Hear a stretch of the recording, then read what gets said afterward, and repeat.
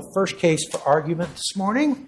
First case for oral argument on Tuesday, October the 17th, 2023. Case number 22-2250 from the District of Minnesota, Midwest Medical Solutions et al. Versus Exactech U.S. Mr. Shirker? Yes, sir. Please proceed when ready. Thank you. May it please the Court, Elliot Shirker on behalf of Exactech. The question on this appeal is whether the District Court abused its discretion in denying Exactech's motion for leave to replead its original counterclaim after this Court reversed the summary judgment in Exactech's favor.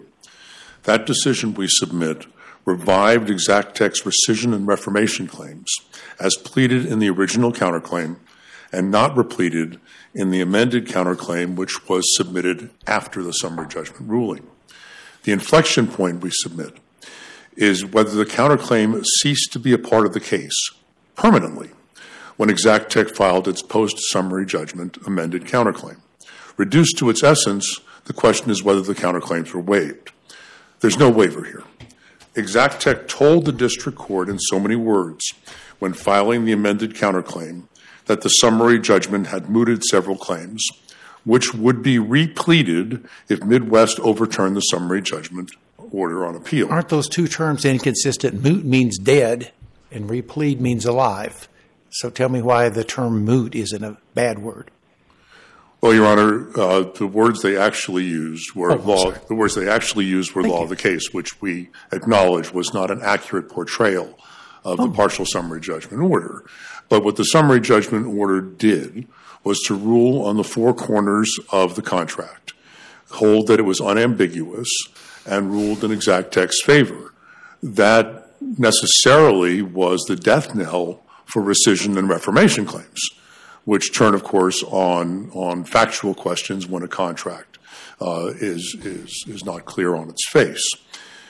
Midwest's response, and I think this is important, to our amended counterclaim was silent on this point. We specifically said that we would replead if the summary judgment order were overturned. Midwest said not a word. But why did Exactech do anything with respect to those claims? Why didn't they just let the pleadings stay as they were and let the matter proceed? Why did it take any action with respect to those two claims to eliminate them? Because the effect of the summary judgment order was to render those claims meritless. Okay, so fine. So why did Exactech need to do anything at all? Our position in filing the amended counterclaim is that other counterclaims were live, and we pleaded those, although we ultimately dismissed those claims so that there'd be a final judgment that could be appealed after the partial summary judgment.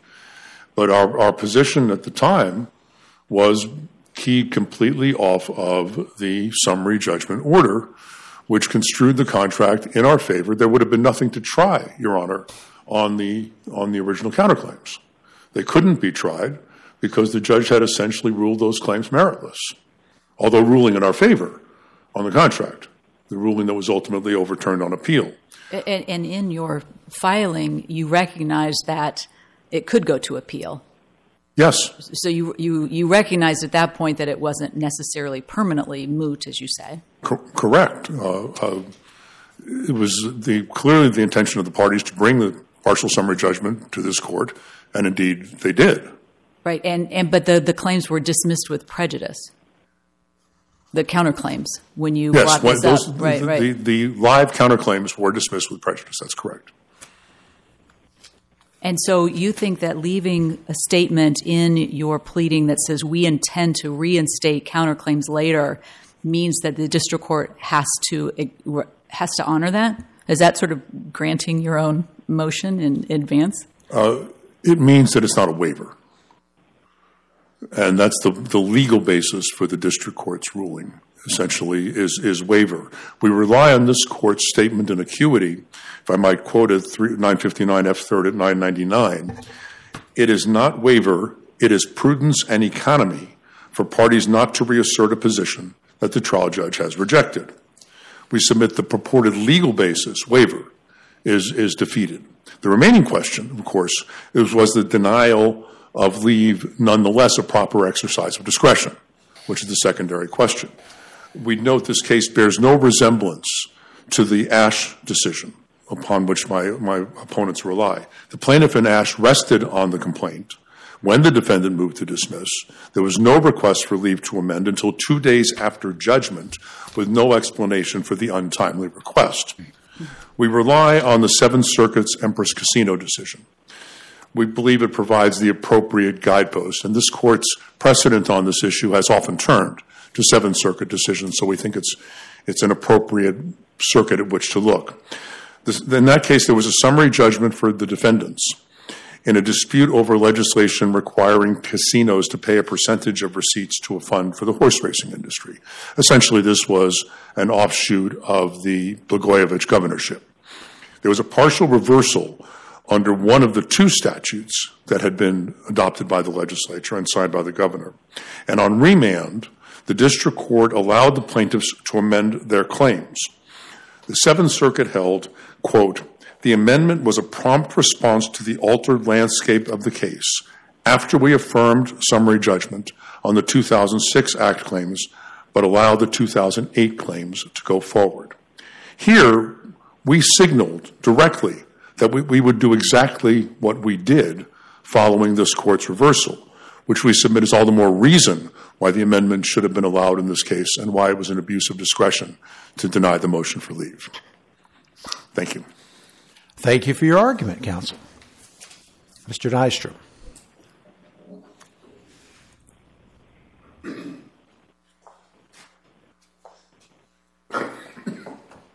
Thank you, Your Honor. May it please the Court. Eric Nystrom on behalf of Midwest Medical and Hugh Bradley. Contrary to the statement of the issue before this Court today by Exactech, I think the proper focus on this is whether the district court abused its discretion when it refused to amend its scheduling order.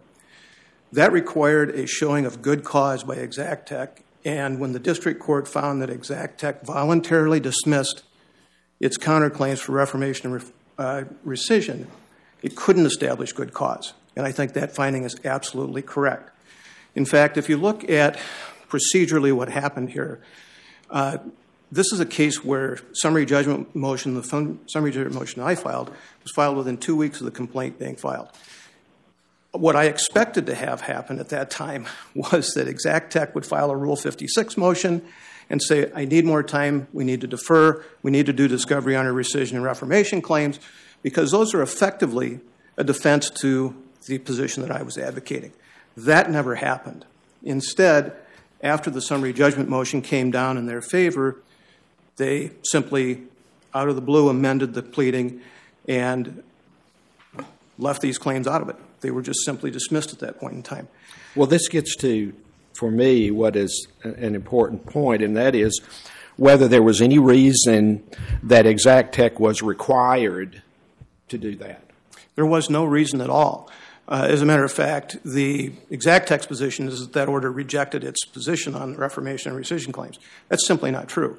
That summary judgment order, all it did was address the issue that was in front of it, which is Midwest entitled to restricted period compensation and the amount of that compensation? Nothing more, nothing less than that. There was never any mention of waiver in the case. That never came up until this appeal, quite candidly. Really, what I think was going on here was that in amending its complaint and making that statement, Exactech recognized the vulnerability of the summary judgment order on appeal. And the reason that I say that is that, as this court recognized in Midwest 1, when addressing the critical language in the agreement, the district court never even addressed that language. And I think that what happened here is that the Exactech recognized that there could very well be a problem on appeal, and it wanted to hold a claim in its back pocket in case that it lost. I think that's that simple. One of the other things I think that is implicated here came up in a case that was decided earlier this summer by this court, the In re Municipal Stormwater Pond litigation. And one of the things that came up in that case was there was a concern. And while this case doesn't involve a question of this court's appellate jurisdiction. Was that case in your brief? It was not in my brief. Okay, is it in the other side's brief? It's not in the other You better side's give brief. us a Rule 28J letter in regard to it. We will certainly do that, Your Honor. That case was decided after the briefing was submitted in this. Yeah, that's what 28J is for, but proceed. We will do that. Yeah. But the concern that was raised in that issue, in that case, was the finality of judgments and making sure that all of the issues are litigated and resolved at one particular time and that we don't have piecemeal appeals, which is exactly what is happening here, is that we have piecemeal appeals. I'd like to address, finally, the Empress Casino case. And I think that case, frankly, is irrelevant to the issue here. Exactech focuses on the alacrity with which they moved after this court, after they lost on the merits. That really wasn't the focus of the Empress Casino case. If you look at that case, what happened was it came back on appeal for trial, and the Seventh Circuit focused on two things. Number one, the claims that were introduced into that case, and they found that they're one step back. The Seventh Circuit focused on the prejudice from allowing an amendment. And they found that there was no prejudice because the claims were based on the same facts as the RICO claim that came back, and no additional discovery was required. In this particular case, that's not true. These claims involve something different, certainly related to the question, but they're based on different facts, and they required the discovery to be reopened.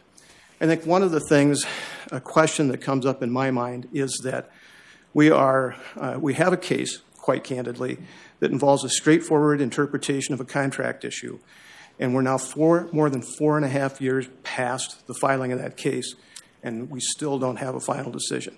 I think that begs the question of really what is going on here, and I think the answer is that the claims that we have here, there is some procedural, strategic decision-making that's going on. They lost, and I think that they have to live with that decision.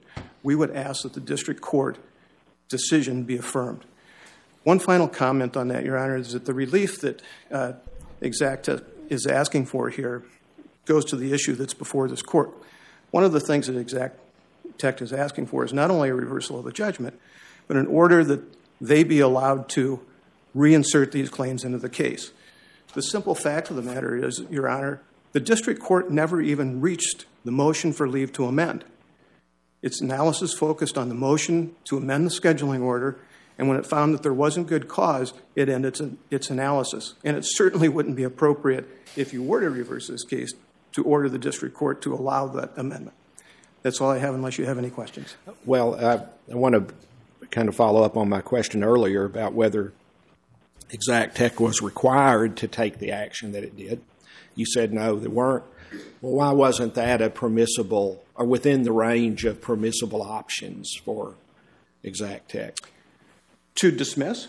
Right. Well, first of all, and to advise the court, we may raise these later. Well, first of why all, wasn't that a permissible course of action? Two reasons. One of which is it certainly wasn't required by any rule of law or any district court order. But second of all, what it does is that in the notion that I have to respond to in a pleading that they're going to reallege these things, there's no motion pending. It's simply a pleading that I ultimately answered. But the fact of the matter is that what happens is they're signaling their intent, Your Honor, that they understand that there's a real problem with this summary judgment issue on appeal. And what they're really trying to do is they're trying to backstop in case they lose. And what they've done in that case is now we're faced here with a second appeal and a piecemeal appeal. It's an issue that, frankly, could have been resolved before the trial court, before the first appeal, and we should have been done with this case. That's why. Well, if Exactech had not taken the action that it did, would an appealable order have even existed at that time? It would, because what we would have ended up doing is the claim would have remained in the case, and there are one of two things that would have happened. Had they not dismissed the claim, I would have taken discovery on it, and I think that those defenses of those claims would have been subject to summary judgment. I just don't think there's any question about that. If they hadn't have been, we would have gone forward and we would have tried them. You know, even with the district court's summary judgment order out there, one of the things that we could have done at that particular point in time is we could have asked for an advisory jury verdict on that as well. So they could have been resolved in... Well, I guess what I'm asking, the district court granted partial summary judgment, and and made a call as to the interpretation of the language of the contract, right? That's correct. Now, but also at that time, the rescission and reformation requests were in the case. They were. Okay, so that being the case, wouldn't the case have proceeded in the district court? Absolutely. At that time? Absolutely, it would have. So was that a tactical decision by Exactech in order to create a situation where the matter could be appealed immediately? No, it wasn't. And the reason it wasn't is because after that decision came down, I proposed that very solution, Your Honor, and Exactech didn't respond to it. That's not in the record, though, I bet. It's not. Yeah. Okay. Proceed if you argue. They could have, but they didn't. Despite my best efforts to position this case for an early appeal, they weren't successful. That's all I can say about that. In the end, again, the issue here is whether the district court abused its discretion when it found that Exactech voluntarily omitted these claims from its amended counterclaim and therefore couldn't satisfy the good cause standard. That's what this appeal is about. And based on that exercise, a sound exercise of discretion, the judgment should be affirmed. Thank you. Any other questions? Thank you for your argument. Mr. Schrecker.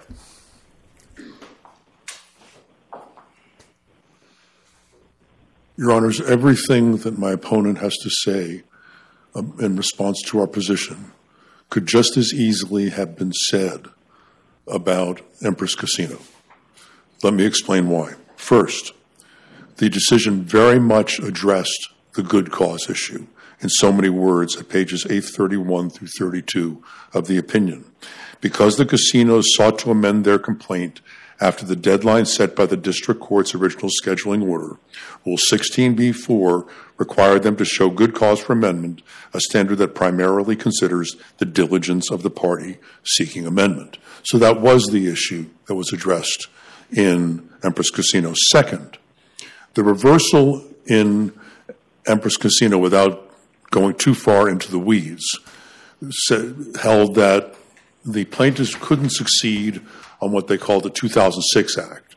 That was the first statute that required the payments by the racetrack owners. It said could proceed on the 2008 Act issues.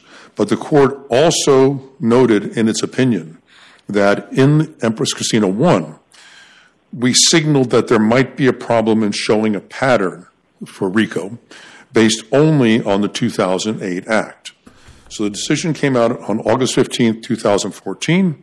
On October 2nd, 2014, the motion to amend with the state law claims, on which I'd note that the plaintiffs ultimately prevailed.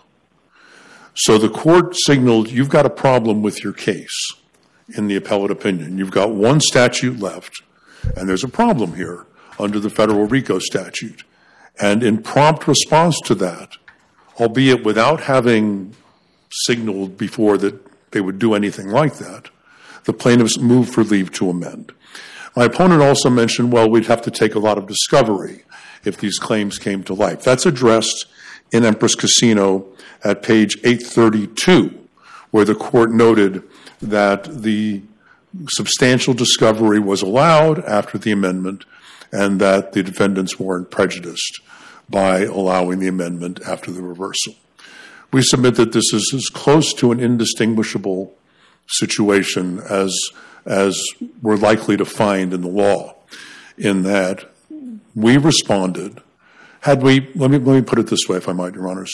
If we had never pleaded rescission and reformation at all, and we only pleaded rescission and reformation in response to this court's decision reversing the summary judgment on the face of the contract, we believe we'd win under Empress Casino, because that's pretty much what happened in Empress Casino. Here, where we specifically said we're not waiving, we will replead these claims in the event of reversal on appeal. And my opponent says, well, so you knew that there was a possibility of appeal. if there's anything that everybody involved in the Empress Casino decision knew, there was going to be an appeal, one way or the other, and indeed there was. If we had done nothing, we'd prevail under Empress Casino. That we did more and put our position clearly on the record certainly shouldn't cut against obtaining the same relief. Thank you. Thank you. Let me see if there are any questions. Any questions? Okay. Thank you, Your Honors. Thank you both for the argument. Case number 22-2250 is submitted for decision by the court. Ms. McKee, our